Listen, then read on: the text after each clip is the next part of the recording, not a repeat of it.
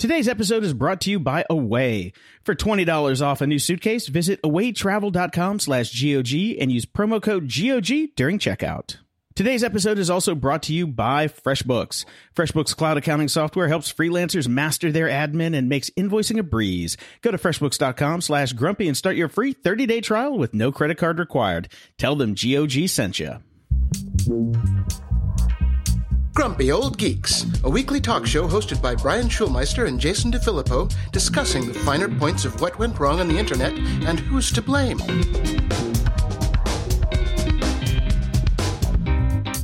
Welcome to Grumpy Old Geeks. I'm Jason DeFilippo. And I'm Brian Schulmeister. How's Manpoo Land? The disruption land of Manpoo. Yes, I am in San Francisco in the Mission, and it is, it was raining the other day, so there's not that much man poo, or at least it's diluted man poo. It's more of man sludge. It is, yes. Manoria. Lovely. It is. That little PTSD driving into town from the airport, looking at all the silly names of all the silly companies on all the big giant buildings that they soon won't be able to afford. Yes. And it's just a silly place. This place is just silly. It's not neat. It is silly. It is silly. Well, I agree. That's why I'm still down here. How about a little follow-up? I've had this article in the show to follow up on for a couple weeks now, but we never seem to get to it. And it's all for you. It's all for you, Brian, because it's from VentureBeat talking about how Google and Amazon are hooking our kids from an early age. Well, duh. Yeah. Did you get a chance to go through this and take a look at it? I did. It's definitely something I'm concerned about. Certainly. My son is still much too young, but even at this point, you know, I've set him up with his own YouTube account, and I have playlists for him, and I play them, and you know, I'm worried about this, but to some degree, it's same as it ever was. You know, Mattel hook kids early. Fisher Price hook kids early. You know, kids do stuff. The thing about Mattel and Fisher Price is after you hit about 12 or 13, you're not going to be using that farm spinner anymore to learn what a cow is. These kids are going to be using these tools for the rest of their lives. So it's training them to be users. Right, which is a concern. But I mean, luckily, he's got two smart parents here, one of whom was a creator, not just a user, is keeping that in mind. And we're going to be setting limits. But I mean, the idea of keeping kids away from this is also, I think, harmful. You do need to learn these tools. You need to be smart about these things. You need to be savvy with them, certainly in the world that my son is going to grow up in. So yeah. I think it's a case of suck it up a little bit, but make sure there are limits. As most things in life are. And sit him down. He's like, son, let me tell you about the reward loop and how it's going to train your brain. Exactly. I mean, being concerned about that is you know, I see parents, I used to judge a lot more. Once you have a kid, you definitely stop your judging quite as much. But I know parents that basically have just given their kids a tablet and it's 24/7. And I want to stay away from that. You know, it's got to be divided up. You know, I'm a soccer fan. My wife plays tennis, and we're going to get this kid out there. And, you know, a nice, healthy balance, I believe, is the way to go. The one thing that I find interesting about this is I haven't looked into YouTube Kids yet and these specific features. I've just made playlists. And so far, that's been fine. I handpick all the videos and things like that. And the pre-roll ads have been okay up until a couple days ago when Google decided to throw some pre-roll ads for Ali Shawkat, who was on Arrested Development's new show Search Party. The opening sequence of the ad is somebody drenched in blood running and screaming. Yeah, nice. Yeah, that's exactly what you want to see right before your Sesame Street video. So I need to start diving in a bit more to see what options I have. Even, you know, do I pay? Do I go through YouTube Kids? Can I access the other stuff that isn't in YouTube Kids? What kind of ads? I got to look into all this shit. Yeah, you do. You know. Yes, I do.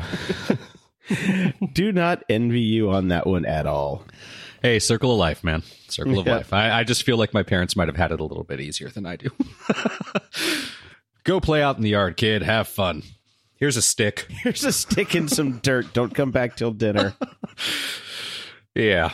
Anyways, there's some follow-up. We talked a bit about Facebook's plan to review new photos to stop revenge porn and how it was all going to be hashed and we shouldn't worry about this except, whoops, Nope, sorry. Actually, there are going to be some select people over at Facebook that will see your nude photos before they get hashed.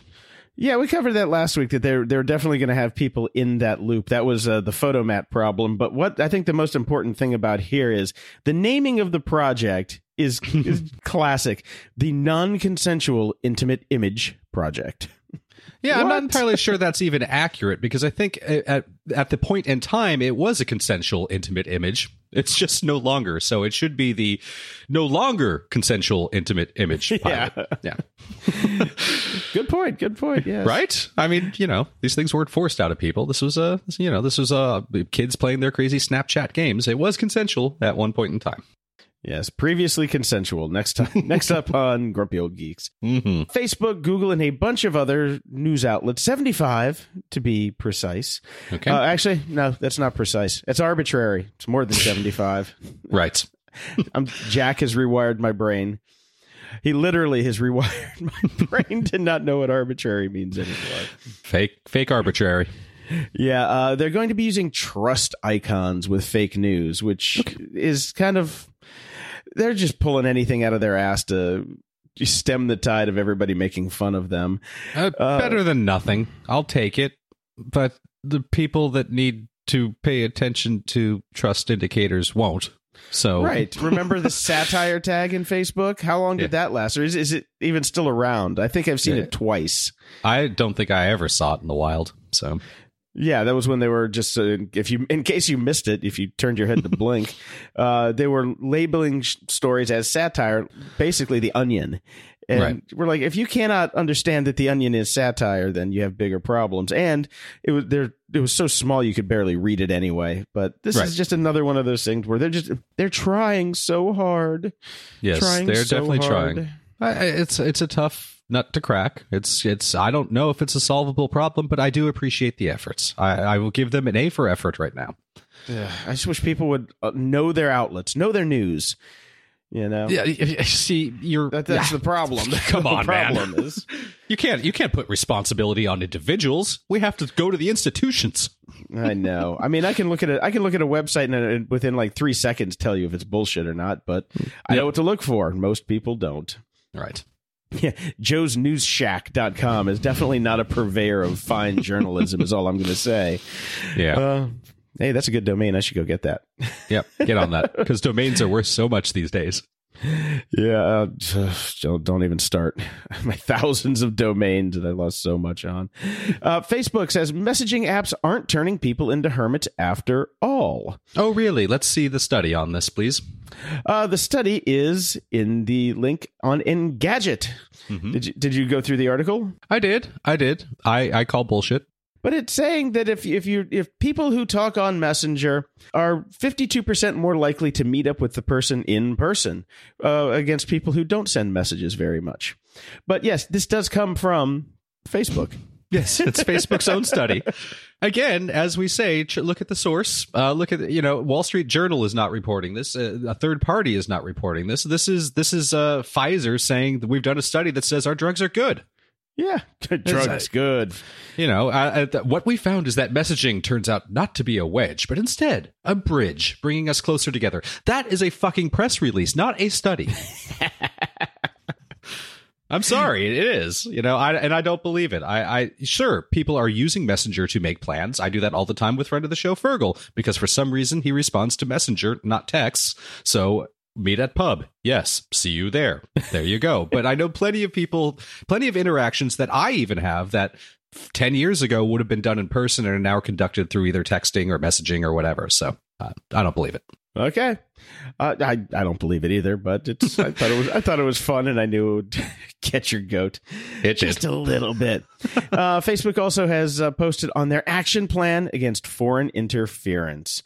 It entails hiring 10,000 more people to review ads, more engineers, and some security experts.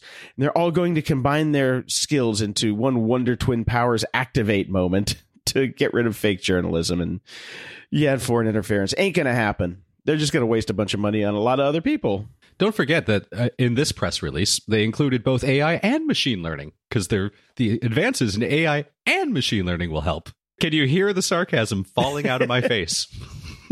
It's a little early. I can't quite hear it just yet. Look, again, got to do something here. They're updating their policy to block ads from pages that repeatedly share stories marked as false by third-party fact-checking organizations. But you're just hiring 10,000 people to become those fucking fact-checkers, so why would you need to go to a third party? Make it up. Make up your mind. Somebody has to fact-check the fact-checkers. Who watches The Watchmen, Jason? Yes, I know. Well, and something that they're going to directly be fighting against, there's this awesome article on Vox. I know this was long and you were traveling, so you probably did not read this, but China is perfecting a new method for suppressing dissent on the internet. China is actually leaps and bounds ahead of Russia, so if we really want to be worried about one particular country influencing our politics in the future, I suggest, well, we're screwed already, so it doesn't really matter, does it? Damage is done. Who cares who's next? Yeah, so, but what they're basically doing is instead of suppressing dissent and punishing people with fake news, they are pushing positive stories of their own government. So it's all just rainbows and sunshine and sausages and rainbows again coming out of... Sausages? Where the sausages come from? Sausages make me happy, Jason. Okay. Yeah. I'm German. Give me good bratwurst and I'm smiling ear to ear. That's true. Give me sauerkraut and I'm farting for days. Well, yeah, that's also true. So, yeah, they call it cheerleading content, and that's what they are excelling at right now. So instead of negative crap stories like we've got here, they just say, look how great we are. And it seems to be working much better. So we should be worried. Well, also, they kill people. Well, there's that. So. You know, yeah. They use their wonderful great firewall to track down the people they don't like and kill them. So if you don't like the happy stories, you know, I think there might be a little bias going on there for people who say, oh, that's a great story about the government. Yippee, yippee, yippee. Because like all their neighbors are dead. So. Right. Well, let's go back to UBI again, Universal Basic Income. We've been talking about that on and off throughout the year, throughout the last 2 years. There have been some test cases going on out there that we are eagerly awaiting to hear about. And then Wired brought to mind with this fantastic article the fact that we've actually had UBI experiments running for over 20 years now in this country, even longer than that, within the Indian communities here. I did not know that. What we've done is we've given them the casinos, right? So you can have your casino on Indian land, and they take a portion of those proceeds and basically do UBI within their own communities. That's right. I read this. Yeah. Yeah. So this is a very long article that runs through the actual statistics of what's been happening within these communities. And the TLDR is this shit works. Instead of people just sitting around, well, there have been problems, and obviously it's a stereotype that you hear about, you know, people on these reservations that just become raging alcoholics. It's an issue.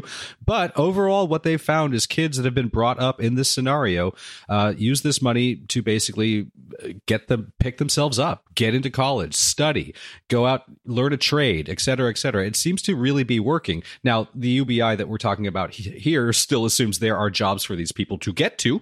Now, the UBI you and I are talking about or what do we do when there aren't any jobs anymore? Right. But overall, this seems a very positive experience with UBI, and it seems to have a beneficial effect in people's lives. So casinos for everyone. Yes, everybody gets their own Trump casino. Wait, hold on. No. The death knell for Blue Apron is on its way. Is the stock price now less than a single meal? I believe it is, actually. Oh, it's been that way for a while. Okay. Actually, yeah. The site All Recipes and Amazon have teamed up. So you can use All Recipes to basically make your shopping list, then pop it on over to Amazon Fresh to put them in a bag and bring them to your house. And then voila, there you go. Well, I mean, Blue Apron was doing great when they were the only game in town. Unfortunately, then all of a sudden there were 20 other competitors who kind of looked at what they did and did it a little bit better. And then you got Amazon wading into the mix, which means you're definitely screwed. And I know even here, now they don't deliver it to you, but you can go into Ralph's and they have Blue Apron style meal kits that you can pick up at the grocery store now. So, wow, game over. You know, game over, man. Oh, my God. I just did a stock price check on Blue Apron. $3. Oh, ouch. Yeah. Ouch. Again, as I say almost all the time, I never understood why some of these companies went public so quickly. I don't get it. That's too bad. Yeah, that's too bad. There's some very, very funny titles here. Yeah, from unicorn to unicorpse. Nice. Blue Apron tanks under public scrutiny. Yeah, Blue Apron Holdings stock can head even lower. Yeah, everybody's basically saying it's over for Blue Apron. So, yep. But, hopefully HelloFresh will stick around because they're an advertiser. And I hope so. We like money. I'm getting some on Monday because we decided with Thanksgiving holiday coming up, it was just going to be way too difficult to get full meals together. So we have HelloFresh arriving. Oh, nice. So you're not only a... No, I don't just shill for them. I actually order them. And I just have a little follow-up here on Parity and the story that we covered last week. So yeah, the Ethereum wallet company Parity actually knew about the flaw that locked out the $150 million worth of Ethereum, and they just didn't get around to fixing it. So they should be pretty damn culpable about that. You'd think. What's gonna come of it? Nothing. And everybody's gonna keep cheering on cryptocurrencies because yay, they're awesome. Because some people that bought it now have a lot of money. In the news,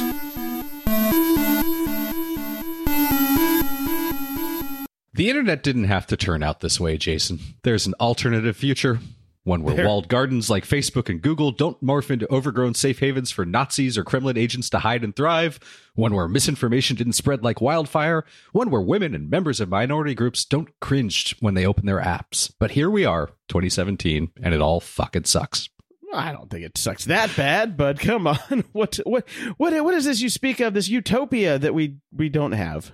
Well, this is a law that lets Silicon Valley stay clueless. This is a very long-form article over again at Slate, and it's something you and I have touched upon lots and lots of times, but I don't think we've ever explicitly called it out as one of the reasons that we have so many problems on the internet. This is the Communications Decency Act, which Congress passed in 1996. The law was originally created to prevent minors from accessing porn and other obscene content, which obviously worked so well. And the Supreme Court struck it down the following year for violating the First Amendment. The part of the CDA that wasn't axed is Section 230. This is why we have so many problems. This is the law that says, in general, websites are not responsible for the things that users do or post, or as you and I always say, we're just a platform. Right. It's the safe. This is the safe haven argument, right? Yes, pretty much. So this is basically a long article talking about why we've ended up having so many problems, why even Twitter's then CEO Dick Costolo wrote in 2015, we suck at dealing with abuse and trolls on the platform, and we've sucked at it for years, why they don't really care to fix it, because they don't have to. So we change one little law, and then they'd have to work on this stuff. Yeah, I mean, the big problem with this was about ISPs in the beginning, because you can't basically monitor all of the traffic over a given network. It's the same thing as like trying to police the content of every phone call going over the AT&T network. It made no sense, and you couldn't do it. So that's why this exists. But when it comes down to, the walled gardens and the platforms, nobody really thought about that, because it was all going to be websites that did not have the massive amounts of functionality that they have nowadays. You remember the old school websites? They were like one-page wonders, and there was, before we even have server-side includes or CGI scripts, it was pretty basic, and that's when this stuff was coming out. 96, I can go back and I can pull up my archives from my websites in 1996, and there was really no there was no way a website was going to be, changing the outcome of a U.S. election back then. But yes, times they got to been a changing. Well, times have been changing. Yeah, I would argue that there were things like that, but they just didn't have the mass reach. You had your AOL chat rooms, you had your CompuServe forums, you had what was that big one that was up and based out of San Francisco that's still kind of around a little bit? Mindspring, Wellspring. I can't remember what it's called. The Well was in San Francisco. The Well was in San Francisco. So, but there is a decent point against this. We're saying we should get rid of this thing and make them culpable. The reality is, if we made them culpable, they'd all be sued out of existence within 2 days. Yeah. Yeah. So that's a problem too. So where do you draw the line, and where do you, point that level of responsibility? It comes back to, the power that these guys have, you can't just say don't use it anymore because it is so ingrained in everybody's lives. You have to have a social media account to even get some jobs, which I think is ludicrous. Oh, it is. And I get so upset whenever I see like friends of mine that have taken new positions and all of a sudden they start shilling their company because I know they're being told to. It's not their choice. Like, why are you posting about this? Dollar Shave Club. Dollar Shave Club. Yeah, heard about that one sometimes. Or they just, they either shill their company or they never say anything again. Yeah. And most of the time when people get a new job and they stop posting on social media, it's because they're busy with their new job. But sometimes it is the gag order that says, no, don't be writing about that. Yep. You got to be a good boy or girl if you want to work here. No social media for you. Yes. No private life for you. Yeah. Yeah. Well, you can just go to Ello because nobody will read it there, I guess. True that. I meant to mention this the other day. I finally figured out why I keep getting all of these Ello fans every week. I was like, you have a new subscriber. I finally clicked on one and just to see what it was. It's porn spam. The porn people have moved over to Ello. Great. Well, yeah, so it's basically the profile icons are just like naked girls from the neck to the knees saying, "Hey, come check out my chat room." That's it. All right. If your wood falls in the woods, would anybody hear it? Oh, you have to go with the wood. Well, yeah, kind of. That's usually my job, man. Come on. I know. I thought I'd delve into my inner Jason for a second. Yeah. Leave it to the professionals. Buddy. I will. That's first and last time. Speaking of leaving humor to the professionals, Cards Against Humanity Saves America was one of the greatest things that happened this week. 150,000 subscriptions sold out in about 9 hours for their holiday shenanigans. Did you get a chance to get in on this? I did not get a chance to get in on it, but I love them. I love this company so much. Fortunately, I got in, so I'll be able to tell everybody what the rest of the crazy presents and things that they send are for the rest of the year. Because number one, we all know now is that they bought the piece of land that will stop Trump from building his border wall, which is, funny and symbolic and I don't think probably you're useless, but giving it its proper due for the funny stakes. Let me just read their own paragraph about this. Mm-hmm. Donald Trump is a preposterous golem who is afraid of Mexicans. He is so afraid that he wants to build a $20 billion wall that everyone knows will accomplish nothing. So we've purchased a plot of vacant land on the border and retained a law firm specializing in eminent domain to make it as time-consuming and expensive as possible for that wall to get built. Slow clap. Right. Slow clap. Now, you have to admit, though, that the best part about this page is that while you're waiting for your money to go through, your credit card to clear, there are the frequently asked questions is the best in the world. These guys, I really wish I could play this game because it sounds awesome. All you need are some friends to play the game, Jason. Well, those I don't have. So. Oh, okay. Yeah. But my favorite one here is that I don't like that you're getting political. Why don't you just stick to card games? Why don't you stick to seeing how many Hot Wheels cars you can fit up your asshole? These are people after my own heart. I need to go find some friends just so I can play and hang out with the. Yeah, it is a fun game, Jason. It's been a kind of a Christmas tradition with some of my friends in Toronto that when we land, we go to a bar and play this for Christmas. It's quite fun. Well, speaking of Toronto, I believe that you have some news about Toronto, Brian. Well, yes, I kept that in here just because I go here all the time. Lyft is finally getting into Toronto, Canada. It'll be the first international city, so the Lyft-Uber battle can continue internationally. Well, enjoy that. And, because I am coming, or I am now in San Francisco. I'm staying in an Airbnb. And when I left Chicago, I did have to Uber to the airport. It's like, I hope you enjoy your smashed avocado lunch. I feel so dirty. You should. I'm ashamed. Hey, but when I got to SFO, I did take a yellow cab, and it was a fucking Prius into the city, which, and so the cost of the cab and the cost of the Uber in both places, half the distance in San Francisco, twice as much as the cab or the Uber to the airport in Chicago. So, yeah. But now you can tip in Uber, so I thought that was nice. So I gave my driver a good tip because he was a good guy. Oh, now, God, Twitter. Fucking Twitter. They did that really stupid thing a long time ago where basically they kneecapped everybody who was making their platform popular with all of the cool apps that you could use to access Twitter. Yep. Cut off the API and said no API for you unless you're a big player.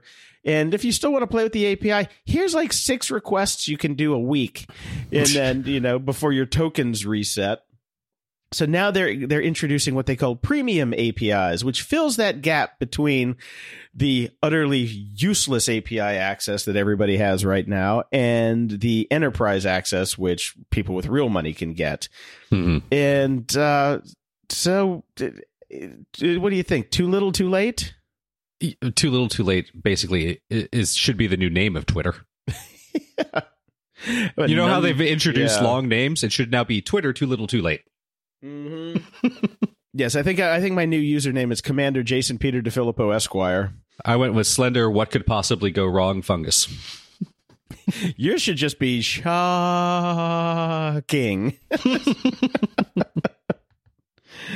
God, can we get to January 1st sooner, please? Time machine.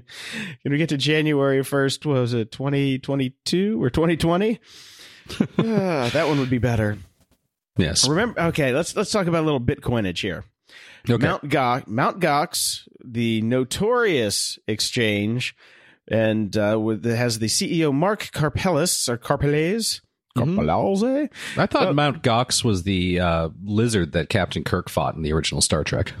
Nope, sorry. Okay. This was the card game that they thought that, hey, we're gonna be on Magic the Gathering card game website. You know what we should do next?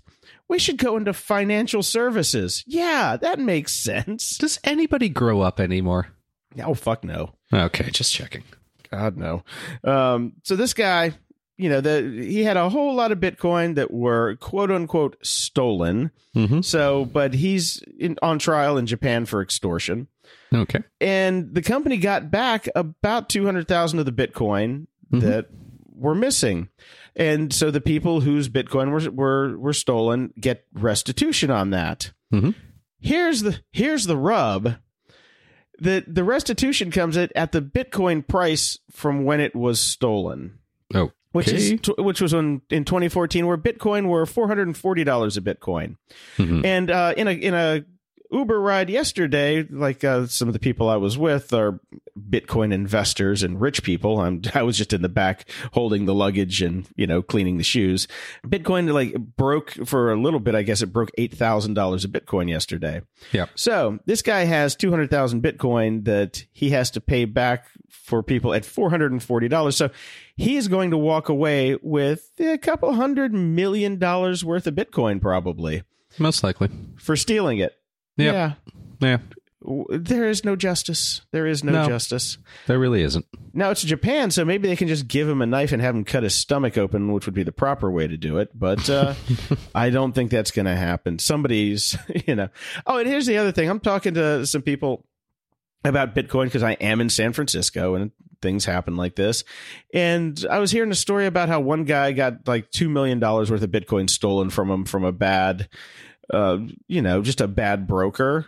And now in my world, if somebody stole $2 million from you and you knew who they were and they still showed up at work every day, that person would be dead by the afternoon. $15,000 would take care of that problem really quickly.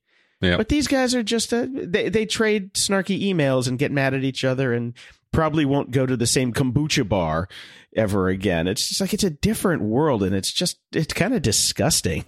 Yeah. It's like, ugh, what are you going to do? What are you going to do? Well, speaking of the CompuServe's forums and a gentler, nicer time on the internet before the unwashed masses and the greedy barbarians at the gate came along, when you could just go onto a forum and ask a question and actually get a real answer. And the signal to noise ratio was really high. Oh, those good old days. Well, they're going away for good. I didn't even know they were still around, so this was a hell of a story for me. But the CompuServe forums still exist and will until December 15th, when they will finally be removed and go away. Is anybody archiving them? Or I dearly hope so, because what a treasure trove of history that would be. Well, you got a couple days, so go write a script and hop on in there. Right. I don't even know how you would get there. I don't even know how you get there either. So, but amazing. It's just amazing that they were still around, and sad to hear that they're actually going away. Yeah, I was never on CompuServe. I was a Prodigy and AOL guy, but because CompuServe was just expensive. I didn't have that kind of money. Still don't. That's true. That's true. I used to work at Kinko's back then, and pretty soon I might be doing it again. Mm-hmm. Yeah, for the 4 people in the world that need copies. Would you like those collated and bound, sir? I can fire up the laminator for you. Bill Gates is funding a smart city. Mm-hmm. And it's in our favorite place. It's like right outside of Phoenix. Ugh. Well, this is from Bill Gates. I'm a little concerned on how long it'll take that smart city to boot up every morning. Yeah, some days you just wake up, you look outside the window, and it's really blue. That's not the all blue you sky. see is the window. Because it's just a window with a little line underneath it moving back and forth. Yeah, they don't have bell towers in the city. They just play the startup sound at the beginning of every day. Okay, we're making a lot of fun of it, but I'm super interested in this. I'm very curious about how it's going to be planned out, and if it weren't in Phoenix, or in Arizona in general, I would actually consider moving there. No, you wouldn't, because you're going to Canada. That's true. Today's show is brought to you by Away. For $20 off a suitcase, visit awaytravel.com/GOG and use promo code GOG during checkout.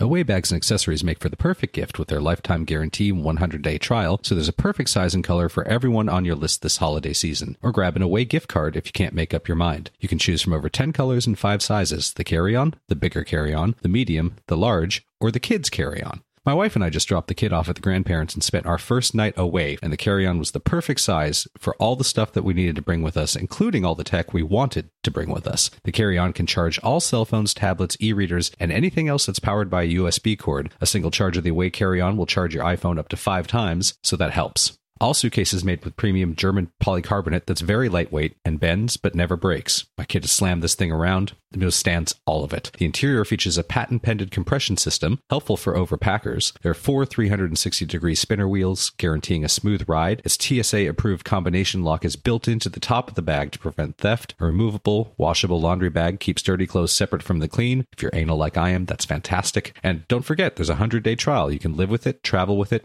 Instagram it. If at any point you decide it's not for you, return it for a full refund with no questions asked. Again, for $20 off a suitcase, visit awaytravel.com/GOG and use promo code GOG. This episode of Grumpy Old Geeks is brought to you by FreshBooks. The internet has enabled more people to become self-employed professionals and small business owners, more connected and mobile, more autonomous, and working in jobs that could not have been imagined just a few years ago. Only 5 to 10 years ago, working for yourself was considered taboo and looked down upon. Today, 1 in 3 Americans is self-employed. With the growth of the internet, there's never been more opportunities for the self-employed. Trust me, I know. And if you've listened to this show before, you know we're a couple of old hounds at working for yourself. To meet this need, FreshBooks is excited to announce the launch of an all-new version of their cloud accounting software. FreshBooks has been redesigned from the ground up and custom built for exactly the way you work. Get ready for the simplest way to be more productive, organized, and most importantly, get paid quickly. The all-new FreshBooks is not only ridiculously easy to use, it's also packed full of powerful features. Create and send professional-looking invoices in less than 30 seconds. It is so easy to make and send an invoice, it'll just blow your mind. If you've ever had to open up an old Word doc, change the template, do the math by hand. Oh, it's amazing. You can set up online payments with just a couple clicks and get paid up to 4 days faster. All my clients pay by credit card now. They could never do that before. I couldn't do that. Now they can. It's great. And you can see when your client has seen your invoice and put an end to those guessing games where they're like, I didn't get the email. Maybe it's in my spam folder. I know you saw it last Thursday. Cough up the goods, buddy. I use FreshBooks every day because we're not just taking their money to shill their product. I'm a user and a very, very satisfied one. FreshBooks is offering a 30-day unrestricted free trial to our listeners here at the Grumpy Old Geeks. To claim it, just go to freshbooks.com/grumpy and enter Grumpy Old Geeks in the How Did You Hear About Us section. Being a freelancer and business owner is hard enough. Let FreshBooks help. That's freshbooks.com/grumpy and enter Grumpy Old Geeks in the How Did You Hear About Us section. You've got nothing to lose. Give it a shot. See how amazing it is. Ups and doodads. I found this next piece of interesting news on futurism, which is which is a pretty decent site. Sometimes they're a little too far in the future, if you know what I'm saying. Researchers at Dracula Technologies name for the win. Oh, that the only reason I'm putting this story in here is because somebody had the balls to name their company Dracula Technologies, which I fucking love. I'm sure they're going to get sued. I think, well, you never know with copyright. You know, Bram Stoker's kin may have come back and thrown it out of the public domain. But they've devised a method to charge cell phones with ambient light. They created a thin, flexible solar cell that can be printed in any shape or color using an inkjet printer. Mm-hmm. Pretty cool stuff. The video is interesting. It doesn't really have much on yield or things like that, but they're saying it might be coming to market soon. But come on, I don't really care. Dracula Technologies for the win. Definitely. Yeah, this is cool stuff. I would love to see this on the market. I think it's going to be a while still. Yes, it's a little too new. The next thing that I found was I really wanted this to be the coolest thing ever, because we've talked in the past about Star Trek communicators that are Bluetooth handsets that you can flip open, they play the music or the sounds, and you can use them as a Bluetooth phone. And I tried to buy one and they were like 2 years out, and I eventually canceled it because I'm like, you know what, I'm paying it was going to be like $175 if you ordered it then, and then you're going to get it in 2 years. I'm like, I can put that $175 in an investment account somewhere and then actually get the cheaper version after it comes out in 3 years. Anyway, I never got one of those things, but I found the Star Trek Next Generation Bluetooth Comm Badge. Right. I thought this was going to be the coolest thing ever. So you could just use the old school, Picard to data, get me a latte. I found this on ThinkGeek. It looked really cool. But then I watched the video that accompanies, and the cool factor for it has just been completely destroyed. Somebody put some photon torpedoes into the coolness factor on this one, and the $80 Star Trek Bluetooth Comm Badge will never enter my home. Did you watch this video, Brian? I feel very bad about this because it does seem like it's a cool product, and I think that they have done themselves a massive disservice with their attempt at being hilarious with their video. It is so mind-numbingly, painfully terrible. Like, there are things on Funny or Die that make me just want to go die. This makes me want to die 1,000 times. Yeah, way to they had to have meetings. Get a writer. Just hire a writer. Hire someone funny. You must have a funny friend. And an actor or two that are actually funny. Or just do a product video. That's all I would wanted to see. Hey, here's how it works. Yeah, here you go. You tap it, you make a phone call, you tap it again, you can play your music. And it makes the noise. It's licensed. Look, it's cool. That would have been it. I'm sorry it ruined it for you. I understand. I mean, I think you should get it anyways because it does look like a good product.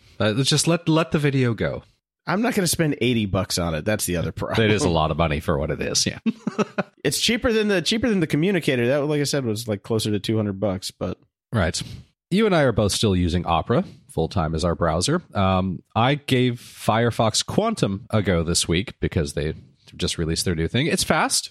Noticeably faster than previous Firefox, but I can't go back to the browser wars. I just can't, and switching a browser more than once in a year is not in me. So I have no problems with Opera. I think Opera is just as fast as Quantum. But if you are a Firefox person, and as you well should be, if I were just going to be ethical about this, I suppose I would go with Mozilla as a company for my browser needs. But whatever, I like Opera. I'm not switching.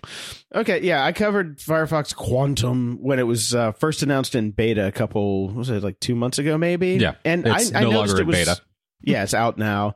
And I definitely noticed it was faster. And I got this new version. I fired it up. And honestly, I could not tell the difference between the speed in Quantum and Opera. I was going between different sites and on computers that are basically the same. So I didn't want to do them on the same computer to, stop resources and stuff. But I did like a kind of a semi-scientific test, and I could barely tell the difference. Yeah, it may be a little bit faster than Opera. It probably is because it's just newer, but not enough for me to switch. Nope. Remember Boston Dynamics? Oh, boy, do I. Yeah, they used to be owned by Alphabet, aka /Google, and they've been sold off, and which is probably good for them. They need to do something. But they had an ad this week for the Spot Mini that is coming soon. Fuck Aibo. I want a Spot Mini. I was about to say. Yeah, fuck your Aibo and your $26 a month subscription. This thing is what I want as a guard dog, because the video that it shows, it just kind of walks into the frame, stops, and then looks at the camera. And I kind of got chills when it looked at the camera because I'm like, oh shit, it knows I'm here. And then it just kind of jaunts off and around a corner. Yep. But man, okay, get one of those and then put a couple paintball guns on it, and there's your home defense.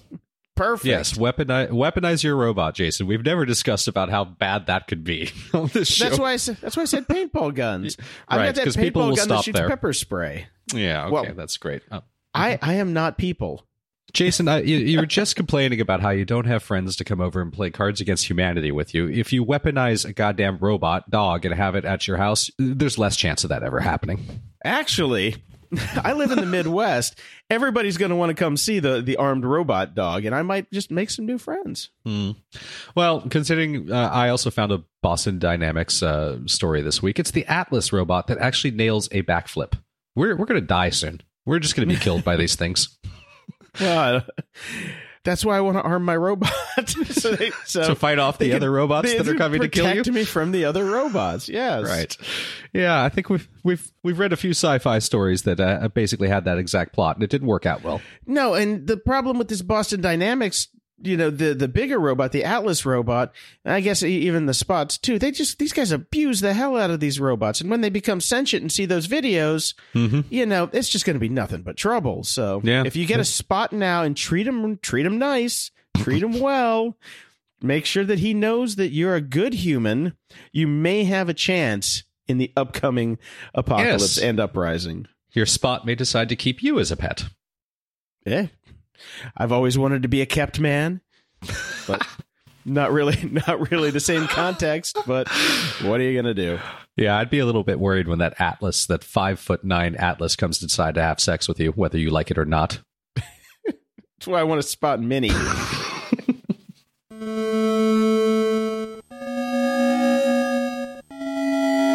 Media Candy. I've been getting really back into Dirk Gently's Holistic Detective Agency, and I found an article on Wired, surprisingly, saying that it's worth a second look. And of course it's worth a second look because the first season was great. I don't know what the hell's wrong with them, but somebody's backing me up to say that it's a great show, and I'm really digging it. The first episode this year was a little bit on the sketchy side, but it's really kicked up, and I'm enjoying it just as much as I did last season. It's a strange show, but I really like it. Okay. Well, somebody over at Engadget is backing me up on Star Trek Discovery, saying that after half a season, Star Trek Discovery is worth paying for. The show is good enough to justify a frustrating content delivery model. Now, this is by Swapna Krishna over at Engadget, and I just want to say, fuck you. It's a good show, but I am not going to normalize this bullshit about paying $60 out of pocket for one season to one show. No, it's not worth the content. It's not worth the distribution model. Is it a good show? It started rocky. It's getting better. It could become a good show, but no. This whole article is about saying, don't blame the show for the way the content is being served. No, screw that. Fuck it. Let CBS know that that's a load of crap. This is not an endorsement of the model. It's simply an acceptance of the fact that this is the reality we live in. Hey, if we just accept the reality that we live in, nothing will ever change and everything will be shit. Fight the power. Fight the power. It's a fucking Star Trek TV show. Fight the power. I agree with you, though. Which is very funny. Did you watch this? So you're up through the mid-season. Now they're off to the mid-season replacement where people will be spending another $20 before they get another episode. Yes, exactly. So if you are paying for this, you should cancel because you're not getting another show for a couple more months. Yep. I thought it was okay. It's fine. I enjoyed it. I like where they may or may not be going. It's definitely picked up steam. It's gotten more interesting. So the problem with the last episode is, I think I put this in one of my new 280 character tweets, is they used all the foreshadowing in the cupboard, and they had to go next door to the neighbor and get another cup of foreshadowing because it apparently wasn't strong enough for their flavor for the foreshadowing that they were foreshadowing. Jesus Christ. Well, do you want to know why they probably had to do all that foreshadowing? Because of their distribution model, people over at Engadget. If they didn't have this fakakta distribution model, we wouldn't have to do that because they're trying to keep your $20 coming in for the next 3 months with no shows. No, but I was even talking about the foreshadowing that had the resolution in the episode. I wasn't even talking about that. That was crazy. Oh, my God. Come here, son. Let's look out the window at the sunrise, and let's talk about how awesome you are. And I'm like... okay, next scene. I know what's going on. And there's one thing I'm not going to say. Well, it's maybe I'm foreshadowing something. When you're skateboarding or in any kind of extreme sport, the one thing that you never do is say, last run. I'm just going to take one more run. I'll be fine. That's when you break your goddamn neck. That's all I'm saying. True. Never say last run. Leave, do a French exit and get the hell out. That's right. Now, a friend of the show, Dr. David Teeter, sent us some cool links on the Star Trek Writer's Guide that we talked about like 3 or 4 episodes ago when I was talking about how Discovery went off the rails because they did not follow Roddenberry's rules of Star Trek. Well, he dug it up. So there will be a link in the show notes to the actual Writer's Guide. And he even provides, because he's a very thorough man, corroborating evidence of its genuosity. I know that's not a word, but I thought it was pretty fun. Yeah, it's cool. It's super interesting. I mean, wow, what a different time. Mm-hmm. It was a different time, but I liked it. It's super interesting to go back and read through this stuff. So yes, it's cool. Now,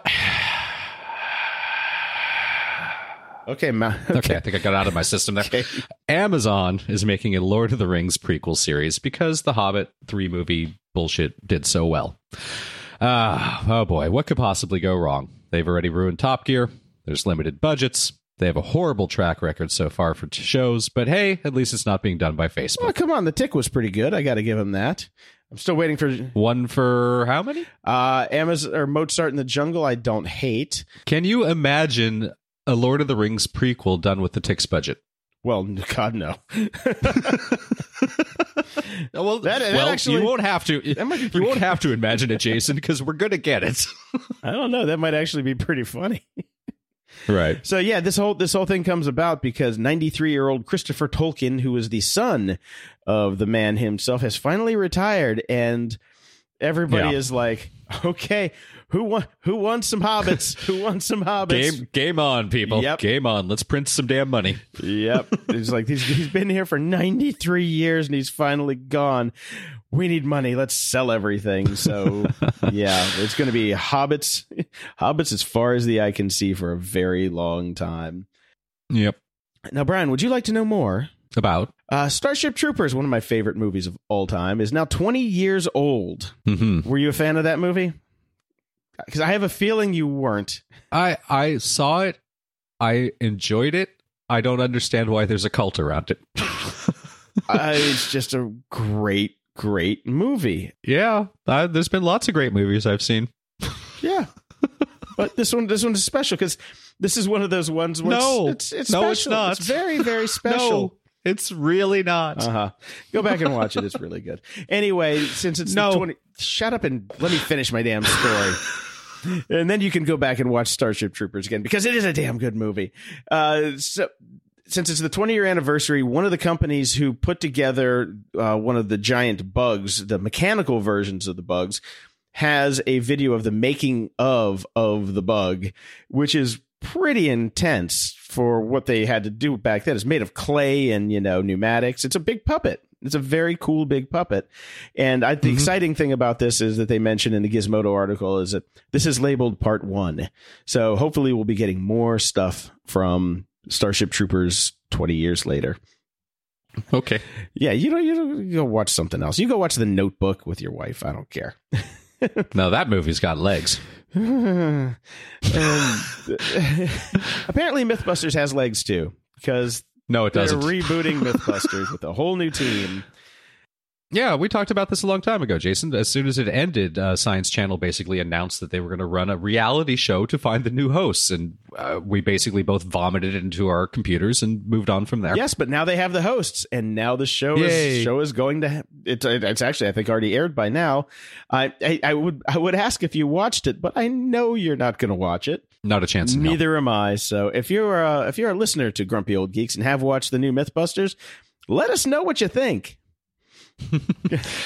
Yeah. And Denis Villeneuve is going to be rebooting Dune soon.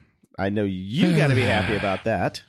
No, this is not a book that can be made into a movie. It just can't be. If you tell me that you're going to do to Dune what you did to The Hobbit, with Dune being 17 times the size of The Hobbit, sure, you make a 3-part movie. Each installment's 2.5 hours long. Then maybe you could cover about 25% of what I like about the book. Oh, come on, man! That David Lynch version was awesome.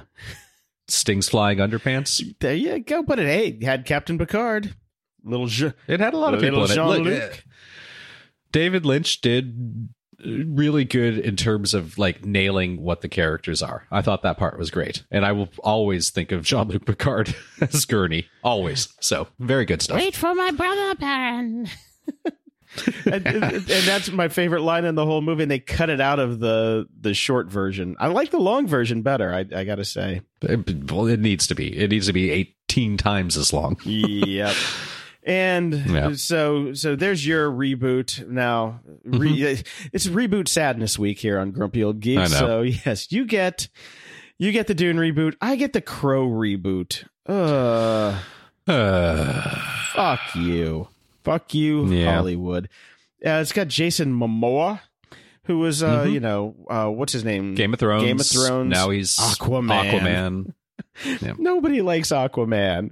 Why would you make the only Aquaman that would be good is if they did the version that was in the Entourage movie, because that would have been funny. But yeah, no more Aquaman, but leave the Crow alone. Yeah, I'm not excited about this at all. And what's up with the artwork that's teasing it that basically looks like Heath Ledger's Joker? Yeah, I don't know. I'm gonna have to watch it because I'm just gonna have to. But because you like to torture yourself. That's kind of it. I mean, as many bad movies as I've watched recently for the show, I could. Yeah. What are you going to do? And for the people out there who listen to podcasts at super fast speeds, this is a thing in the news lately. People I think they're called podfasters is what people are calling, which makes no sense because, oh my God, because fasting, it should be, you're not listening to a podcast. That's a podfast. But podfaster is even more annoying than pod, Jason. You've got to give me that. Oh God, yes. It's terrible. Okay. But fortunately, neuroscientist Yuri Hassan, who is, he's got a lab at Princeton and studies brain responses to real life events. He studied how the brain processes sped up speech. And he points out that even at normal speed, most people don't catch every single word that's being said. But if you make it 1/3 faster, it's almost perfect. They don't lose a lot. And he also noted that the brain is able to easily adapt to different speaking speeds, which I can attest to because I do it all the damn time. He says your brain responses become slower when I speak slower, and brain responses become faster when I speak faster, which is why when I'm listening to somebody at like 1.5 speed and then I go down to normal, they sound like they're drunk, much like the drunk Trump. Was it on Jimmy Kimmel, I think, where they slow down Trump and he just sounds drunk? It's funny. Yeah. But he did caution that comprehension starts to break down at 2x, and at 3x it really breaks down. So that's why I'm at 1.75 now, and I enjoy it. And I know you think the people's voices sound funny.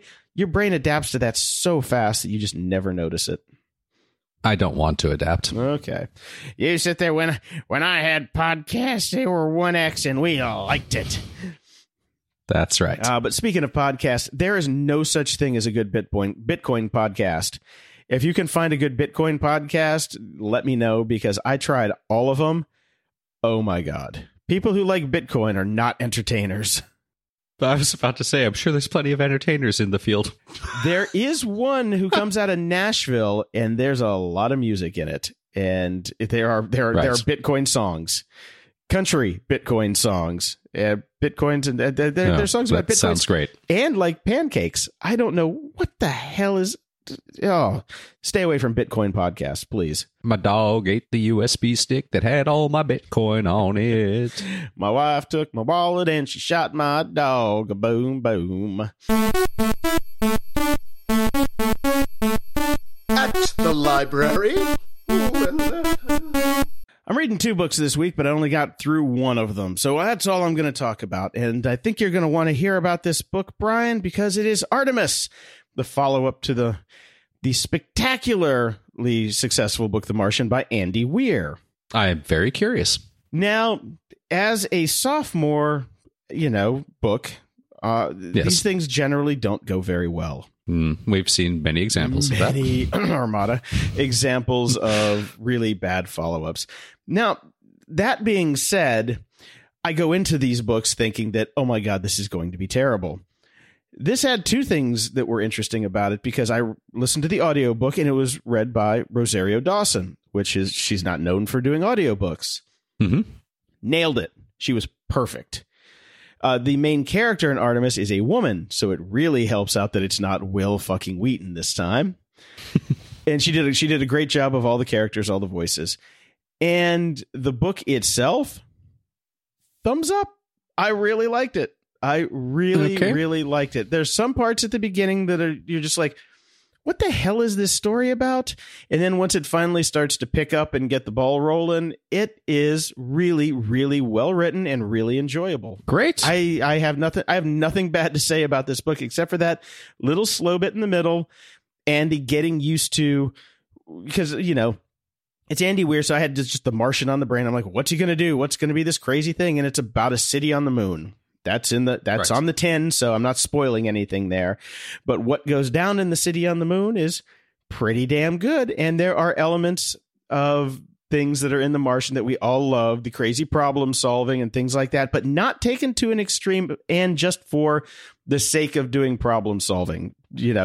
Problem solving porn is what everybody loves about this. It's the Apollo 13 scene where they dump all this shit on the table, Right. Now, that everybody talks about. But yeah, I have just one question about this, which relates directly to what we were talking about with Ready Player One and then the follow-up that was horrible. When you have a very successful debut novel, as Andy Weir did with The Martian, that was made into a movie, the tendency for these authors is to follow them up with something that is ostensibly not a novel, but a screenplay. Does this read as a novel or a screenplay? Oh, 100% screenplay, but it's going to be a really good movie. Okay. All right. Well, knowing that going in will make me less angry. Yeah. No, it reads like a screenplay. I could, totally see this movie playing out. And I was thinking about it in how they would shoot this as I'm reading it, It's okay. One of those. That's kind of what I figured was going to happen, but that doesn't necessarily mean it's a bad thing, but I do like to know that going in. I mean, look at Michael Crichton books. Those books were good, but those are screenplays too. But if it's done well, the story's great and it all kind of fits together, but I really enjoyed it. I gave it 5 stars on Audible for both the story and the performance. And like I said, it was a really good performance. She did a really good job. Well, I mean, she's an actress. Yeah, but some actors can't really do the audiobook thing. Trust me, I've heard them all. Okay. Well, good to know. And because I've almost finished a book and we're taking next week off for Thanksgiving, this might be my follow-up, and I'll have 2 for the next show. All right. Yes, I will definitely have at least 1 more for the next show. Security? Ha! We are back for the Security segment with the Cyberwire's Dave Bittner. Jason is not here right now. I've checked all of his Chinese security cams. I checked his Amazon key cam. He is nowhere to be found. Right. He's out. He's taking Bam Bam for a quick walk around the block, right? Yeah. He's actually up in San Francisco doing a very special couple recordings with his day job, The Art of Charm. So he was blocked out for this time. I think I'm going to try to catch up with him tomorrow to do the rest of the show, but he will miss this segment this time. Right. So it is our chance to make fun of Jason again. That's right. Well, he's not here. Let's make fun of him. No, we would never do that. Not you and me. We would never do that. No. I suppose we can just leap right into it then. I believe Jason put a few stories in here for us. The first one that he mentions is all it took for researchers was a mask to bypass iPhone X Face ID. Yes. Now, it's a bit of a misleading title because it's a little bit more involved of a mask than, say, what you and I could go pick up down at Target or even make ourselves with. Adam Savage would have problems on Mythbusters making a mask to this degree. Yes, because I was thinking of like a Scooby-Doo mask, like, I would have gotten into your iPhone 10 if it hadn't been for these kids and their dog. That's right. Yes, this is a pretty sophisticated mask. And as soon as the iPhone 10 was released, the clock was ticking, right? It was the same thing with Touch ID. Any of these innovative security things, somebody's going to break it. Somebody's going to hack into it. And so I don't think this is at all surprising to anyone. When we think about this, though, you and I are thinking, oh, is somebody, some malicious friend of mine, or I left my phone somewhere. Now they're going to be able to get into my phone. The concern about this, I suppose, is we're having these ongoing lawsuits with these things like these mass shootings and governments being able to open up a phone. And certainly a government would have the ability to create masks to this degree, thus kind of bypassing the whole need for there being the legal checks and balances and lawsuits that are going on about whether they should be able to do this at this point. Right. And I suppose similar to how they can force you to submit your fingerprint and they can't force you to submit a password, I suspect they can force you to, look at the iPhone to unlock it if they need to. Right. Yeah. So I think this is that same as we talked about before. If you're a person who needs a high level of security, chances are you know it and you're going to use something stronger than this. To me, this and Touch ID fall into the category of way better than nothing at all. So it's providing you with a convenient way to have added security for your phone for people who find passwords just slow them down. And what I've heard from folks who have Face ID, that they love it because it just gets out of the way. They say after a few days with it, they don't even know it's there. They just pick up the phone and boom, the phone unlocks. It's magical. Right. Again, I mean, I guess it's all progress or whatnot, but is it really so difficult to put your thumb on the phone as you're getting it out of your pocket anyways? But hey, progress moving forward. So I like the idea. But yeah, like you said, if you are really concerned about security, you probably aren't using an iPhone. Right. The other interesting aspects to this, we saw a couple of stories this week about family members being able to unlock phones. And of course, Apple warned from the get-go that twins would be able to unlock the phone. Identical twins would be able to lock the phone. Sure enough, some people have demonstrated that. There was an interesting one this week where a son was able to unlock his mother's phone. Wow. Well, that must be some strong genes between those two then. Well, it was funny too because they interviewed the family and the father said most people say that the son resembles me more than his mom, but I guess whatever the measurements that the system is taking, he aligns more with the mom than with the dad. So it was interesting. Another interesting point about this whole iPhone 10 thing with Face ID, over on the CyberWire, we interview people pretty much every day. We have security experts who we talk to about various things. And one of the ways that we find people to talk to is that PR people pitch us stories. Right. And leading up to the release of the iPhone 10 and Face ID, I was getting lots of pitches from people all about what's Face ID going to mean? How is Face ID going to affect security? How will people be prepared for Face ID? And then once the moment the phone was released and Face ID was revealed and people saw it and used it, those pitches stopped because it works. Right. And so the fear factor was gone. Right. There's nothing to talk about. As Jason is always fond of saying, a tempest in a teapot. Yes.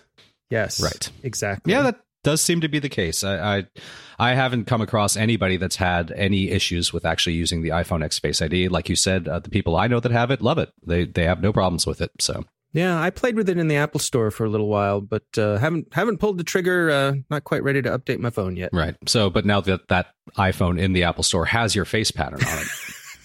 Yes. That could be a problem. Yes. Don't do that, kids. It's like the old joke on The Simpsons. Ever touched a penny? Yeah. The government has your DNA. Yeah, well, there you go. Tinfoil hat territory. Here we come. Yep. Speaking of that, Jason sent us another little link. This is actually really cool. It's WebK has done it, or Robin Linus, and it's just a page that you go to that basically scrapes every single bit of data that can be pulled by anybody with a web page about your system and the browser you're using, your location. This has been part of the DOM since the beginning. A lot more limited. We get a lot more information now. I was even a little bit surprised because it's been like a year or two since I've done any really kind of deep development where I was trying to pull out information from people's browsers and what's being passed on. There's a lot. There's a lot. And I'm running I'm running Opera, and I'm running a lot of different blocking materials and things like that, but I'm still surprised by how much information is actually being passed on. What I really like about this site is they have recommendations for every single section saying, if you do not want this information being passed on, use this. If you do not want this information, use this. So this is a handy little page. I would recommend people go to our show notes and check it out. And if you are worried about your privacy and what your browser is telling everybody that wants to have access to it about you, this is a good page to check out. I mean, I was shocked to find out they know that I'm logged into Dropbox, which is an application that isn't even running in my browser. Yes. My reactions are perfectly aligned with yours. It's surprising everything that they do know in here. It's all just here for the asking.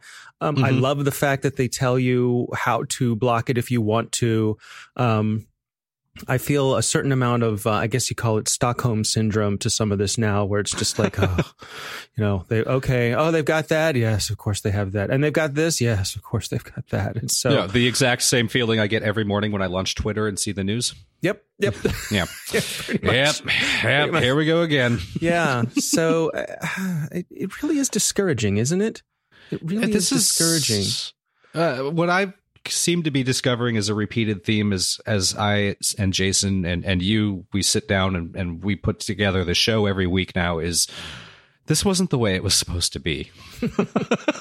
That is the overarching feeling I have almost every single time we do these shows now, and we start talking about these stories, but it wasn't supposed to be like this. You remember the excitement the first time you pulled that 300 baud modem out of the box? And yes. Yes, and all of a sudden I was getting like these bitmaps of Star Trek images that I couldn't have gotten anywhere else from a mail server that came from Sweden. Yes. Or whatever. I was like, wow. Good times. Dial-up BBSs, talking to people all over the world. Yeah. And now they know you're using Dropbox. Yes, they do. Jason also threw in this story about Google chief lawyer slamming the right to be forgotten. And this goes hand in hand with the GDPR that you keep touting and hope that will change the internet for the better. Yeah. This is an interesting story. And it's complicated. Basically, in Europe, you have a right to be delisted. So you can go to Google and say, when you search on my name, this pops up. I don't want that to pop up when you search on my name. Mm-hmm. And the problem is, what if the thing, what if the thing is in the public record? Or, things like child molestation, things like prison records, all that sort of stuff that Google is now arguing that the society has a right to know. Right. Right. And so that's basically what Google is pushing back on. There have been a handful of people who have said that they want certain, embarrassing information about them removed. I actually went through and looked up the court case. I don't know if you went through and dug that deep on it, but I went and looked. I followed all the links all the way down the rat hole. And the requests for the information they were removing, I think there's a part of this you're really going to enjoy. First was a video that explicitly revealed the nature of a relationship that an applicant was deemed to have entertained with a person holding a public office. Okay, so somebody was probably had let's just call it an affair or an inappropriate relationship with a politician or something, and they want that scrubbed. But that's not a big deal in Europe. That's right. Exactly. From what I understand. That's a good point. Yeah, I hadn't thought about that. The thing is, like, who gets to determine what is what? That's the real question, right? Right. Here's Okay, my favorite. Give me your favorite.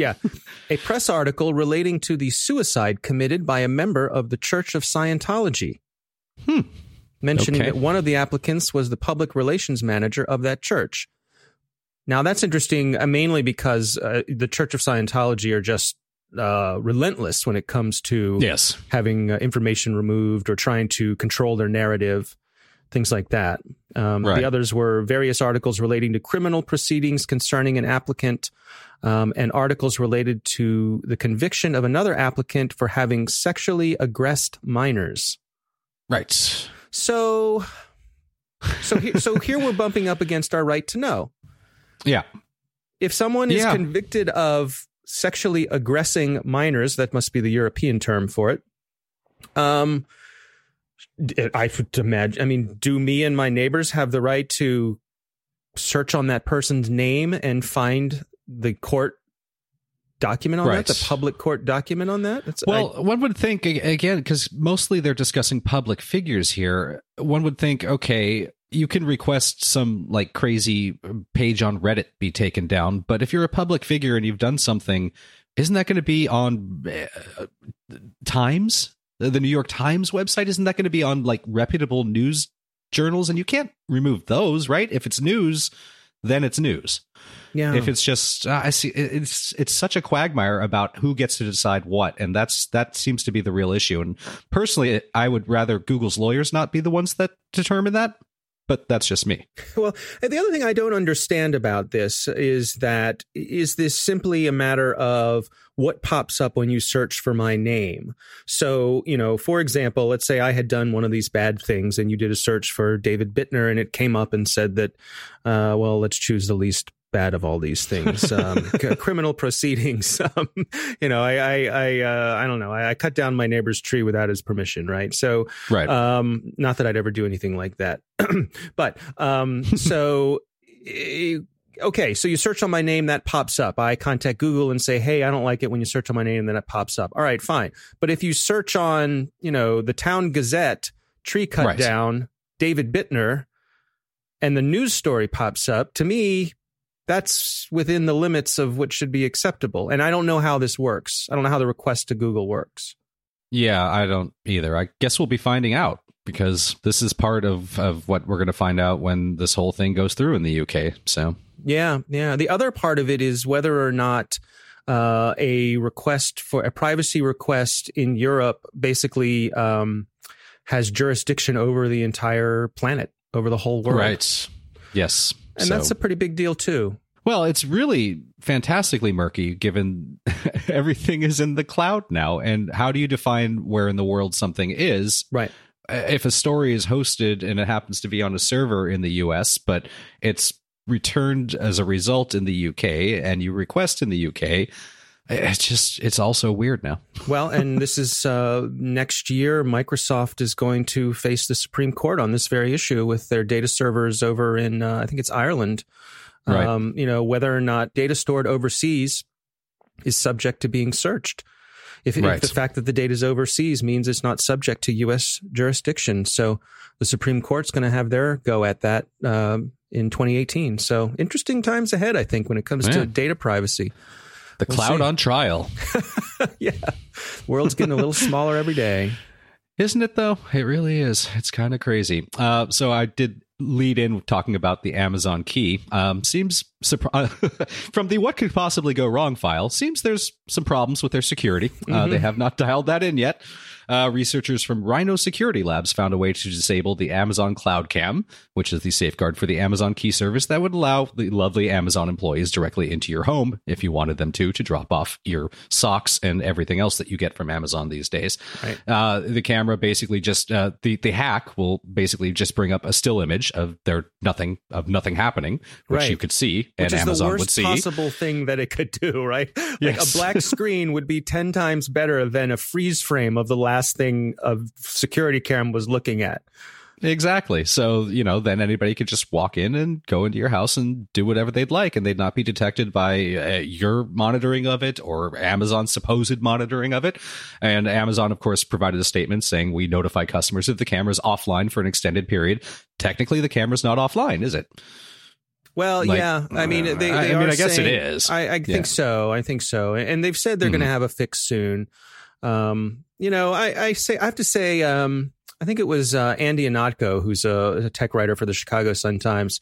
He was talking about Amazon, and he said of Amazon, he loves the fact that Amazon's attitude towards many of these sorts of developments is, here, hold my beer, which is they're totally willing to try things and fail spectacularly.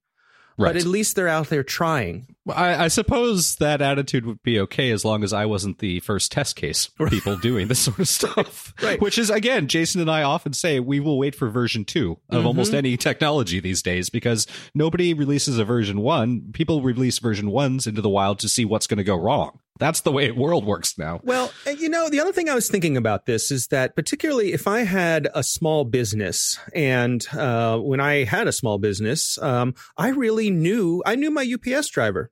Knew him really well. You know, he's there pretty much every day, dropping stuff off. You know, gave him Christmas cards and all that sort of stuff. So, and often with a small business, there were times when the shop was locked up where we wouldn't get deliveries because there was nobody there. And so in this sort of case, if it was a situation where I knew who my delivery person was, I've known them for years, and all of these safeguards are in place, I probably would be okay with having them drop it off. To, at least in my area of the world, that's not the way it is anymore. It's a different person all the time. It's shift work. It's not the same person. Yeah. So yeah, I mean, you know, in the Opie and Andy version, or Opie or whatever the show was, back in that world, then yeah, that would make sense. I just don't see things being that way. The other thing that I had a real interesting problem with is I wonder who is crafting these Amazon responses and press releases, because the company points out that while the camera may be disabled, staffers aren't allowed to unlock doors without authorization to deliver a package. Amazon also claimed that it would be able to identify the couriers who all passed through background checks if they tried to pull off such a heist. That only implies that only Amazon people would be able to use this hack. I'm not worried about the Amazon employees so much as I am the people that are very good with being able to hack things that are not working for Amazon. Yeah, but I think we're misunderstanding the hack, though. I think what the hack does is it merely freezes the camera. The hack doesn't unlock the door. Right. So Amazon still knows who's unlocking the door and that sort of stuff. You just lose your ability to see who's inside your house. Yeah, well, in one of the most terrifying episodes we ever did, and I can't remember that episode right now, we talked to somebody who deals with breaking real physical world things such as locks and how insanely easy it is and how it's kind of almost a joke that we lock our doors. Yeah. No, it's true. So, yeah. Yeah, good times. And then this final story that we have, I found probably the most disturbing that we've done recently. Why is this company tracking where you are on Thanksgiving? I assume you read through all of this? Yes, I did. This is really disturbing. Yep. really. You know, I have to say, I've become a little numb to disturbing things in cybersecurity, that I deal with this stuff every single day. But this one... it takes the pumpkin pie, as it were. It really does. So you want to do the rundown, or shall I? Sure. I'll do the brief intro, then I'll let you tell people exactly why. It's incredibly disturbing. A few publications ran with a holiday-themed data study about how families that voted for opposite parties spent less time together on Thanksgiving, especially in areas that saw heavy political advertising, which is an interesting finding about how partisan the country is becoming. But what they used is a company called SafeGraph that provided them with 17 trillion location markers for 10 million smartphones. The amount of this is big data actualized as a real fear, because we've often talked about whether we should be worried about big data or not. I would say after reading this article, oh, hell yes, we should be. Yeah. So here's what they do. They figure out where an individual lives, and the reason how they do that is they find the place where you are most often located between the hours of 1 and 4 a.m. So when you're asleep, they look for your pattern of where you sleep, and they figure, all right, that's where home is. Makes totally perfect sense. And then they look to see where those same people were between 1 p.m. and 5 p.m. on Thanksgiving Day. Right. So now they know where you live. They know where you went. They know who you were with. Where your family members are. Right. And they can associate this with all sorts of cell phone data. The story didn't really say that they could drill down and know who you are. But as we all know, that's not hard to do. Well, yes, they released multiple press releases from Safegraph's partner where they said the company's location data is referred to as anonymized. And I love that the article put anonymized in quotes, because when you're providing exact addresses, it's not that anonymous anymore, is it? Because now you can search the address. There are purchase records online. Yep. These are easily connected. And by the way, those records are required to be online. So that might go back to the Google discussion we were having previously, because if you buy a house, that is public knowledge, and everything about it is all your information is there, and it's easily connected to this location data. So it's not anonymous. No. And as if that weren't bad enough, how does Safegraph get the information? We give it to them. Yes, we do. You remember a few months ago, there was a brouhaha over, I think it was the AccuWeather app that was secretly tracking your location and uploading it. Well, that's basically what Safegraph does. Safegraph contracts with other companies who are, they partner with apps. Yep. Could be anything, any kind of app. And by the way, if you're offering your app for free and you don't really make a lot of money from the advertising, as we all know that you don't, if Safegraph comes along and says, here's $100,000, can we have your data? You're going to say yes. Right. And that's what they do. So they gather all this data from these apps where people have given the app permission to track their location, because, your flashlight app needs to know that. And that's how the data gets uploaded just to Safegraph. And then Safegraph just sort of wipes their hands of it and says, we don't have anything to do. Basically, the privacy component is totally up to our third-party providers. So we're just collecting the data. We don't have anything to do with the actual collection of it. That's between you and the skanky app that you downloaded that tracks your information. Oh, Brian. What a world we've made, isn't it? Yeah, I mean, really, if the more you think about this stuff, it's just the more terrified I get. It makes me want to go. I'm just going to start spending the night at random places. I'm not going to let you figure out where my house is. Right. The crazy thing is, you can go through your phone and a lot of apps, sure, you can turn off location data. And I'm sure somewhere buried deep in a term of service somewhere, these apps tell you if they're selling their data. They don't specifically ever say if they're selling it to a company like Safegraph. I didn't even know Safegraph existed until I read this article. Yep. We have no idea what's going on with all the stuff that we have on us on a daily basis now with all this technology. We don't know where it's going. We don't know who's using it. It's a terrifying thing. And sure, we could shut everything off, but if I shut off location data completely on my phone, I'm actually losing some of the valuable services I get from my phone. Right. And that's part of that's another thing where the policy has to catch up with the technology, because there's that whole thing with the policy, with the legal framework, where they say, well, by using, it's sort of the, what do you call it? The tracking of phones, well, by using the technology, you're submitting to being tracked. And well, it's a different ball game now. If the technology doesn't work the way it should if you shut these things off. And so I there's some hope in that. I think it'll be interesting to see when GDPR kicks in next year, how much that does percolate around the world. Eventually, what I think maybe has to happen is somebody needs to start doing like a real-time tracking graph of every single member of Congress. Right. Well, I think I've got a little project for the holidays. Then. Right, exactly. Because if you could do that, I bet this would be shut down, but quick. Yeah, that's a really good point. We kind of almost need to point out to the people making our laws exactly what's going on, and what better way to do it than by them. Yeah. Well, With that, I'm thoroughly terrified. I look forward to Jason coming back, not next week, because we will be taking Thanksgiving off. Yep. Safegraph will know where we all are. That's right. Have a happy Thanksgiving to you and yours. Yes, have a happy Thanksgiving as well. So when we're back in 2 weeks, Jason will tell us everything we got wrong. That's good. I look forward to that. Me too. All right. Take care. Take care. Atlas Obscura just constantly throws up some really interesting things. And since we just finished the library section and we've done a little bit of book porn before on the show, I had to mention this one. This is the Yangzhou Zhangzhug, I believe. Probably got that entirely wrong. I should have asked my wife. It's a bookstore and library in China, and it is stunning. Go to the show notes, click through. This is gorgeous. This is one of the most beautiful libraries I've ever seen. Every now and again, I post pictures of library porn for Brian, and this library was actually in one of those before, but now you can find out more about it. And it is There's a lot more images. Yeah, it is cool. It is definitely. It is cool as hell. And the cool thing also about being at this Airbnb here is that the owners of the place that we're in here have a great taste in books. They've got the Atlas Obscura book that I was going to buy, so now I can check it out before actually dropping the coin.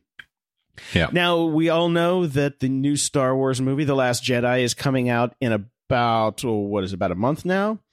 Yeah, a little less than a month now. It's getting close. Yeah, so they had to make a Millennium Falcon to shoot the show. And what do you do with a Millennium Falcon when you're done with it? What do you put it in the garage? Well, Pinewood Studios, one would assume. Yes, you would keep it there, but what they tried to do was just cover it with, around it with shipping containers, right? Because there are no drones. Yeah, well, yeah, I mean, it's supposed to be camouflage so you don't know what's in it. And yes, right. If you fly over top of it, you could probably see it. Well, yes, satellites happen to fly over top of it all the damn time. And Google Earth had the picture of the Millennium Falcon surrounded by the shipping containers. This has been out for a couple weeks now, but I wanted to throw it in just in case you missed it because it is kind of funny. So definitely go to the link. My link goes to Business Insider, and they've got a photo of it. Or if you have Google Earth, feel free to go try and dig it up and see if you can find it yourself. Go hunt for the Millennium Falcon just like Jabba did. I suppose with all that Disney money, they couldn't really afford a big tarp. Yeah, put a roof on it, baby. Put a roof on it. Moron of the Week. I wasn't even going to have a Moron of the Week this week, but this came across my desk this morning as I was just checking the morning news. And the title is what got me. U.S. Navy apologizes for pilot drawing dong in the sky. This Navy pilot decided, what's the world need? Big dick in the sky. And he did it. And he did a good job. He definitely did a very good job. But the Navy had to come out and apologize for it. So moron of the week is this pilot who is unnamed in the piece on TMZ. But you have to go click through and look at the photo. Somebody's going to be peeling potatoes for a long time. Yes, he is. Oh, God. What a world.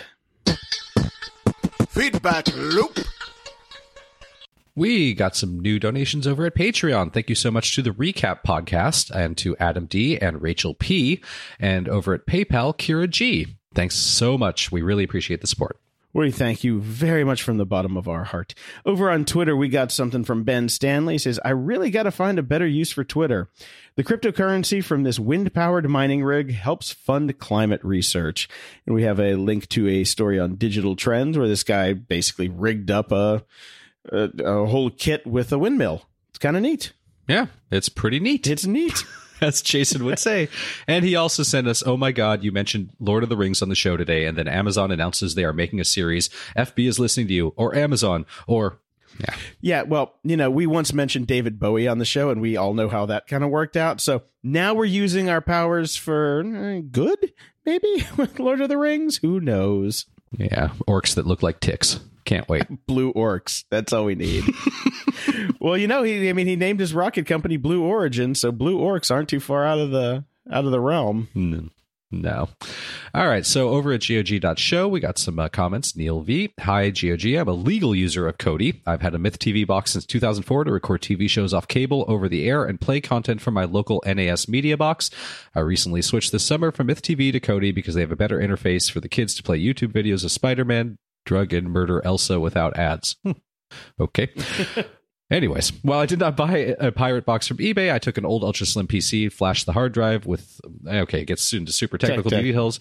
My question to you is, what device do you use to play local media on your television? I tried a Roku, which is great for Amazon, YouTube, and Netflix, but is lacking for local media. I have heard of Plex Media Server, but why provide a third-party access to my media server and attempt to charge me for more features to use my files? Feel free to adapt and paraphrase to better fit the show. I have an Apple TV, which I find works far more consistently and smoother than the Google Chromecast that I also have available, but I no longer bother adding things to my iTunes media library. I just play them on my computer and shoot them over to Apple TV. To be fair, I don't do this a lot, so I don't watch a lot of shows that way, so it's not a huge pain in the ass for me, but I can see how it would not be a viable option if you watch a lot of your entertainment that way, and obviously you do, because you say you have your whole own media library. How very quaint. How very quaint. I have my own whole media library too, but I use my Synology NAS to do everything, because you can basically get apps on the NAS to become a media server and a VPN. So you get all sorts of stuff. The Synology is pretty cool, but it runs through my Roku TV, which has a media player built into it. So anything that is broadcasting to the network, I can just browse and play.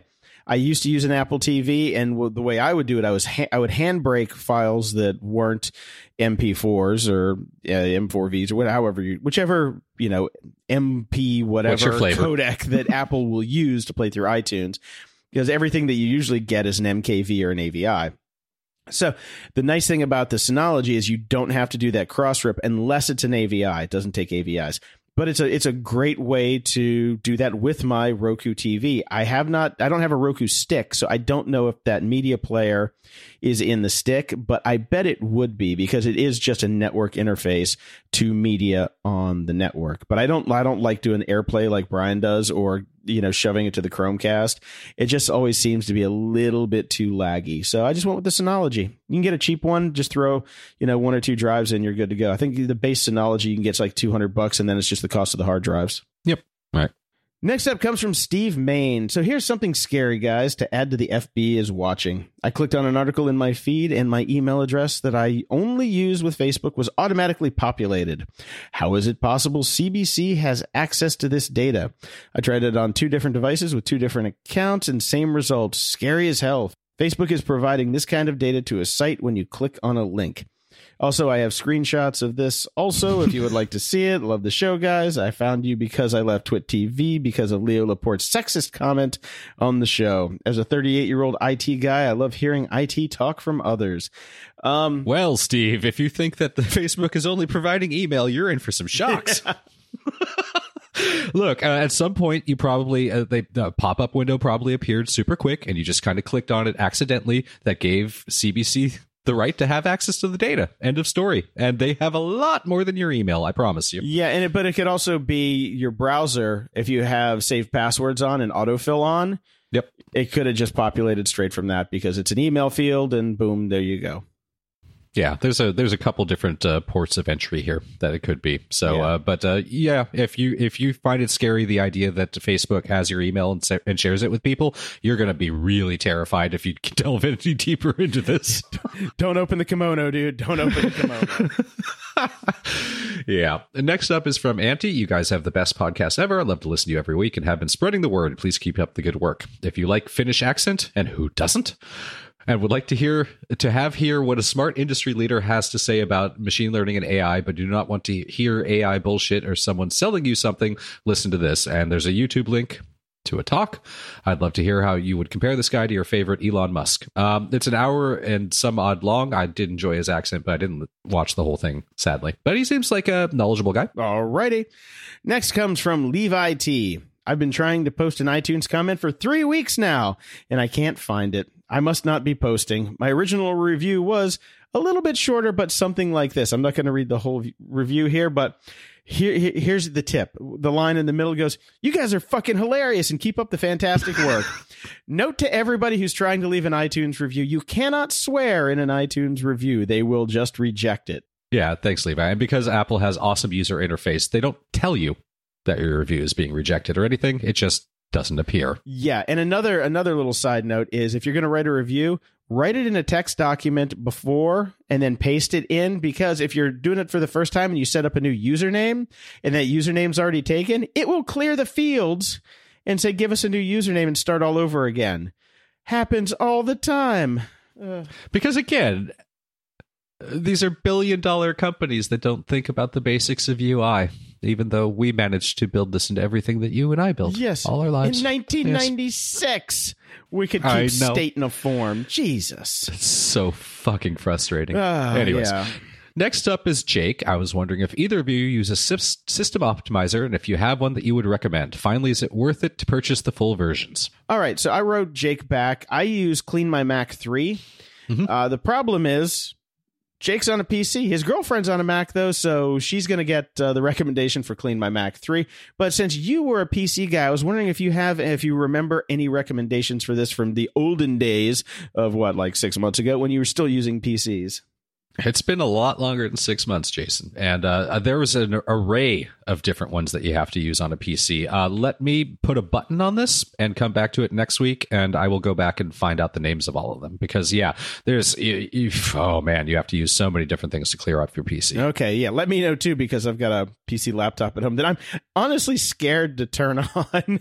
Because understandable. I found out, though, that since I'm on Xfinity, you can go get a free version of, it's either Symantec or Norton, that will run virus checking for you for free. So I'm running that, but I'm still terrified to turn that thing on. That's how doing security for so long. It's like having a PC just means to me, it's like, okay, why bother? You're owned. Yeah, it's not that bad, but straight out of the box, it kind of is. Okay, this next one comes from Jimmy Hansen. Love the show, guys. You're awesome. Enjoy your puns and rants all the way from Sweden. Woohoo! But please, for fuck's sake, stop saying mea culpa all the time. Have an awesome day and keep rocking. When did we ever say mea culpa? We've done it a few times, and I think it's important for us to admit when we're wrong on those rare cases that we do. Okay. I was just wondering if we actually use the actual words mea culpa. I know I say we fucked up all the time, or, we were really wrong about that one, but... Yeah. Oh, you know what it was? Thanks. It was last week. I remember now. It was last week because we had a couple brain farts on a few things. But we don't give a shit anymore. If we're wrong, we're wrong. Nah. Screw it. Yeah. And thanks, Jimmy, for keeping all those illegal downloads that I get there in Sweden for us. Keep them coming. Yeah. Next up, Ted from Chicago, your neck of the woods, yes. Jason. Maybe he'll come over and play Cards Against Humanity with you. He's probably allergic to dogs like everybody else. Have you all seen the new timeline feature in Google Maps? It's pretty freaky and accurate. I mean, it's good if you need to CSI a blackout, but otherwise having Google track me everywhere is super weird. It even gives you a GPS map. What do you all think? Same thing we've been thinking since day one. Turn this shit off. Yeah, I've never had that on. Not once. As soon as they had the blog post about search history and they showed you where the off box was, I clicked it. It's off. That's why, like on my Android phone, I can't use Google Assistant for almost anything because my search history doesn't exist on Google. Well, I'm sure. Look, let me rephrase that. My search history exists on Google, but they pretend it doesn't exist and won't show it to me. But yes, the long-awaited discussion I want to have about what delete actually means. Yeah, you sure as shit know that history is behind the curtain. But since I hit the on button for my privacy, they just close the curtain and don't let me see it. But they have full access to it. Mm-hmm. Anyway, next one comes from Jordan Hintz. Hey, love the show. Found your discussion about 23andMe releasing our DNA interesting and was wondering if that would ever happen. And then I found this, which is a news article about how the police can legally use 23andMe and other ancestry tools to obtain your DNA. But they can already do that with a court order to just force you to get swabbed or take your hair. So that doesn't surprise me. I guess it's if you're unavailable for, to actually physically be swabbed. And it doesn't say anything about insurance companies, but many of the companies are willing to, and some already have, given DNA information over to the police. I might have missed you talking about the police already, and if that's the case, or you already heard about this another way, feel free to ignore this message. Well, we hadn't heard about it, so I didn't ignore it. No. And as we discussed in that second time that we really talked about it, we went through an article that talked about the privacy policies in terms of services from 23andMe and some other ones. And basically they can do whatever the fuck they want with your information. It was very clear. So yes, you are no longer you. No. Next up is from Ben Floyd. Hey, Brian, I heard you talk about Pepper Plate on the Face Booty show and wanted to see if you'd checked out Paprika. It's an app as well. I'm a dad who does all the cooking in the house, and I love this app. It has versions for all the devices we use, has a sync function, so once we paid once for the account, and my wife and I can both add recipes, import, export to a variety of formats. He goes deep into the feature list here. I mean, I did check out Paprika briefly. It's quite pricey for what it does. Yeah. It looked really nice. I did a trial of it a couple months back, and I was like, oh, this is super, super nice. And then I found Pepper Plate, which has every single same feature except for the sync, but then my wife could just log in using my account. We don't have to have separate accounts on her device and do the same thing. And that's free. So free beats expensive. Yeah, I looked at it. It looks like it's got a good interface and everything. But when you look at $15 for the Mac app, then another $3 for the iOS app, and I don't know if that's a iPhone only or if it's iPhone and iPad hybrid, or if you're just screwed on the iPad. I don't know. But yeah, for $20, and Pepper Plate does the same thing, which I haven't gotten a chance to try yet because I've been prepping for this trip. But when I get back, I'm definitely getting my Pepper Plate on because I've got it installed and I've got all my recipe cards and everything that I want to get in there. So I'll be able to chime in on this in a couple weeks. Yeah, I mean, Paprika is definitely prettier, and good on you, Ben, for paying for software and supporting people. I probably should do that as well, but I'm really new to this, and I don't even know if I'm going to stick with doing recipes digitally, so I wanted to just basically try something out for free, and Pepper Plate is serving that purpose quite well. Yeah, did you order your Amazon Fire tablet? No, not yet. I haven't had a chance. And besides, we're getting close to Christmas. So, yes. Since I got those 2 Fire tablets, the first thing I did was I found the HD8 and installed Pepper Plate on that. So that's where I'm ready to go. It's my cooking tablet. Right. And you can also use it as a chopping board if you run out of might as well. Okay, we're finally into the iTunes reviews. Thanks, guys, for stepping up and getting us some new iTunes reviews. We got a bunch here. Thomas McNeil writes, nerds! Better they suffer through the mess so I don't have to. That's correct. That's actually a friend of mine, IRL. So, hey, thanks for cup. Appreciate it, brother. Next up comes from Kieran 007. Awesome show. I love this show. Great work. Sure. Thanks. Appreciate it. Thank you. Like them 5 stars? Yeah, preach. Next. And next up is Kitty X, who also gave us a 5-star rating. One of the best podcasts. Love you guys. I enjoy listening to all this content weekly. And 3 hearts. Woohoo. And after that, M. Fierro, also a 5-star rating. Many try, GOG succeeds. Many podcasts try to provide a good weekly tech review, but they lack the substance of GOG. Damn right they do. All right. Last one comes from Z9. I'm guessing that's how it's pronounced.